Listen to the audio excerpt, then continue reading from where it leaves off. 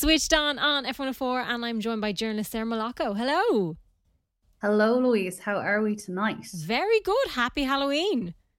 Happy Halloween. Spooky season is officially upon Oh, us. I love it. It's one of my favourite nights of the year, I have to say.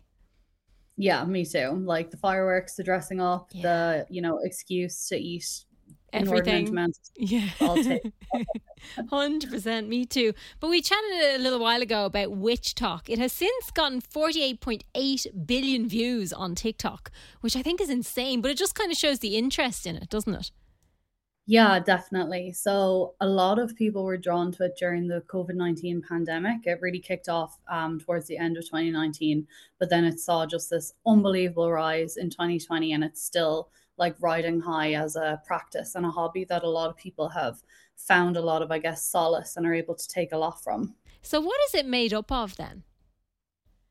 So essentially, novice mystics are kind of congregating on TikTok to find ways to create order in their lives through ancient crafts. And the main one of that is witchcraft. Mhm. And there's lots of different branches of that. So for a lot of people, they tie it in with things like manifesting, like putting rituals over the writing of lists and the writing of things that they want to manifest. Then other people are more involved in a more, I guess, like traditional witchcraft kind of vibe where they might brew, potions as rituals or do, engage with crystals and crystal healing and tarot reading. And then other people would be practicing modern Wiccans, and they would celebrate, the major holidays throughout the year. And of course, tonight we have Samhain, Mhm. which is one of the predominant Wiccan holidays, and celebrate all the things that come with that practice. And it's quite interesting that you mentioned manifesting because that's something that's kind of just seeped into our everyday lives. Now, we kind of hear about that quite a bit, but it does kind of stem from that sort of area, doesn't it? Yeah, absolutely. So I would always have seen modern witchcraft, particularly the kind that we see on WitchTok, as almost like a more elaborate form of manifestation. I think a lot of the things are very similar. It's just about really being intentional with where you want your life to go and the practices that you're engaging in. Hmm. And I feel like witchcraft is just a more, I guess there's more kind of decorative and like performance based elements. And, just getting that manifestation really drilled into yourself to almost galvanize, your future processes. And, people casting spells or doing rituals to make things happen in their lives. When you do something like that, when you take action to write something down or, put some energy behind something that you want, you're way more likely, obviously, to get it. So I think that's how it really works for a lot of people.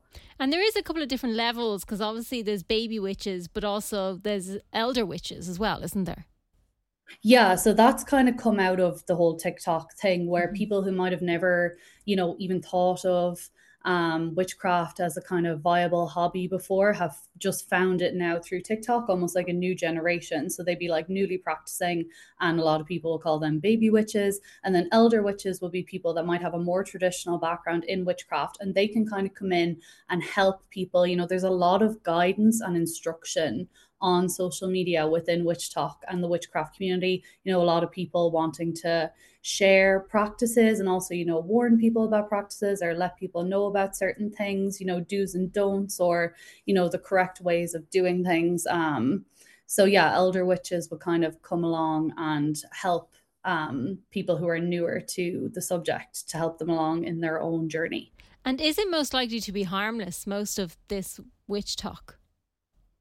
Yeah, a lot of it is all about kind of in engaging in a more positive way with your own life. So even things like crystals and crystal healing, you can get crystals and really put an intention behind them and try and bring, let's say rose quartz. So that would be to bring more love and joy into your life. And a lot of celebrities as well recently who use crystals have been speaking out about them, like Adele and Victoria Beckham. Like they're two obviously really popular celebrities who enjoy it. And then I also think for a lot of people, it's a very positively comforting thing to Hmm. do, especially I think for maybe millennials. I know for me, growing up, a lot of the content I would have consumed on TV would be shows like Buffy the Vampire Slayer, Mm-hmm. Sabrina the Teenage Witch, and Charmed.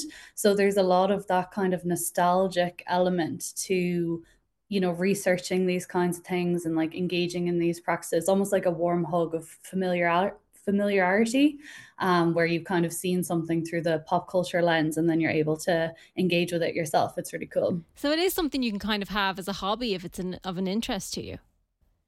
Yeah, definitely. And I think people can take certain elements of, the general branch of witch talk and, see what works for them. Like if you're someone who maybe really likes, pretty things and you want to Mm-hmm. have a windowsill full of crystals and you are able to prescribe meaning to each of them, like go for that. Or if you really want to, evoke change in your life, then doing spells and manifesting could be your bit where you just write down how you perceive your life to be 6 months from now. And then you've galvanized that thought in your head. Or if you really like kind of researching things and looking into meanings of things, like tarot might be for you. So there's loads of different branches. And the thing about Witch Talk that's great is that it's super informative. Everyone's sharing their own experiences with trying different things. So you can kind of, before you make, a purchase of a tarot deck, or Mm-hmm. before you engage in different things, you can see how other people have got on, and talk to them directly and ask them, how did you tweak this to suit you? Or, what way did you do that? I'm really interested in that. So it's cool. It's just like this open community to talk about these things. And there's so much to check out on WitchTok if you want to. Like, as I said, there was 48.8 billion views on just one video. Like, absolutely insane, the amount of interest and I suppose the information that you can get. And as you're saying, you can learn as you go if you wish to learn a bit more about it. Yeah, absolutely. And I do just think, during the pandemic in particular, people got really interested in it because people had a bit more time to really Mm-hmm. consider their personal wellness practices and, what they wanted in their lives. And I think witchcraft and witch talk was a medium through which to make those kind of plans, and also just really focus on yourself, your wants, your needs, and even like things like healing and moving forward. I think witchcraft was great for that for people, and a lot of people have really held on to that. Absolutely. Sarah Magliocco, journalist, thank you so much for chatting to us. Thank you so much. Happy Halloween, everyone.